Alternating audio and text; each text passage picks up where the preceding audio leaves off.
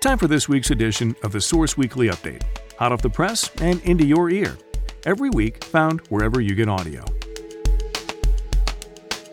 And now let's take a look at some of the highlights from this week's News Source Weekly, Volume 25, Issue 29, dated July 18th.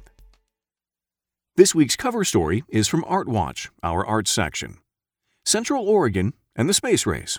High Desert Museum opens Moon Country exhibit by Carrie Brown. 50 years ago, on July 20, 1969, the Apollo moon module Eagle landed on the moon, and Buzz Aldrin and Neil Armstrong took some big steps for mankind. To commemorate the 50-year anniversary of that event, the High Desert Museum has a new exhibit titled Moon Country, Oregon and the Space Race, which highlights Central Oregon's role in training the astronauts of that era by exposing them to the area's unique volcanic landscape. The idea was that Central Oregon's landscape most closely resembled the landscapes astronauts would find on the moon. The exhibit shows rarely seen images of astronaut trainees traversing the otherworldly basalt terrain of the lava lands, Paulina Lake, and Mackenzie Pass, while situating the moon landing and space race in both a national and local context. While the government was trying to beat out the Soviet Union and the rest of the nation was working through issues of equality and poverty, Central Oregon was moving away from the lumber industry and laying the groundwork to become, inevitably, a tourist destination. My favorite part of the exhibit, on display until November, is the tale of how a sliver of Central Oregon lava rock made its way to the moon, after local building inspector Floyd Watson asked astronaut Jim Irwin to bring it there.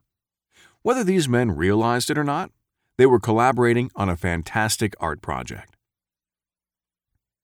Next, from our outside section, East Trails Project off and running. Madras CODA chapter creating multi-use trails for just about everyone and every skill level, by Chris Miller.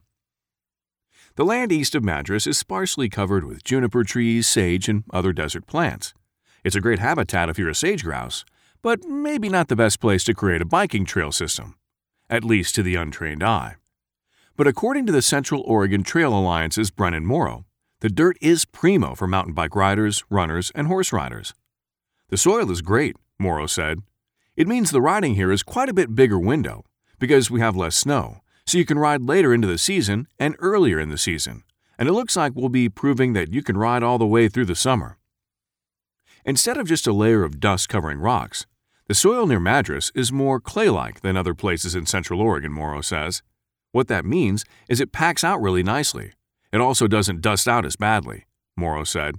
We've had some dry spells, and it's not dusty at all, and it's not turning into duff or anything like that. Morrow said the trails are in their infancy, as CODA started building them after the winter snow melted off this spring. Although the trail system is mainly geared toward cross-country mountain bike riders, Morrow said there are some good flowing berms to ride, a bridge to nowhere, and a jump line in the works for more advanced riders. We have something for just about everybody, Morrow said. If you're a beginner, you can just kind of hit the flat stuff. If you want to hit those berms up high and blast down low, more advanced guys can do it. Madras became an official chapter of CODA in September 2018. Currently, the chapter has 7 members, Morrow said. And finally, from the news desk. Flood can't sink library lovers. Friends of the Bend Libraries lost its home and books, but comes back with new digs for its annual sale. By Chris Miller. The late winter that blanketed Bend in snow caused school cancellations and left many buildings with water damage from ice dams and flooding. The Friends of the Bend Library lost about 11,000 books and its home when the Deschutes Public Library Administrative Building on Wall Street flooded from snowmelt. But the Friends of the Library rose from the flood and within about a month had a new building to store its books. Within about a 3-month period, it had gathered about 14,000 books, donated for its book sale happening July 20th and 21st. According to Toby Bayard, co-chair of Friends of the Bend Library's book sales, in early April, the group inked a deal with Bend Lapine Schools to use a modular building on the grounds of Ponderosa Elementary School. The group took possession of the building June 20th, and as of July 12th, when the source checked it out, the shelves were full of books in boxes ready to unpack for the upcoming book sale, happening on the school grounds. Friends of the Bend Library started in 1980.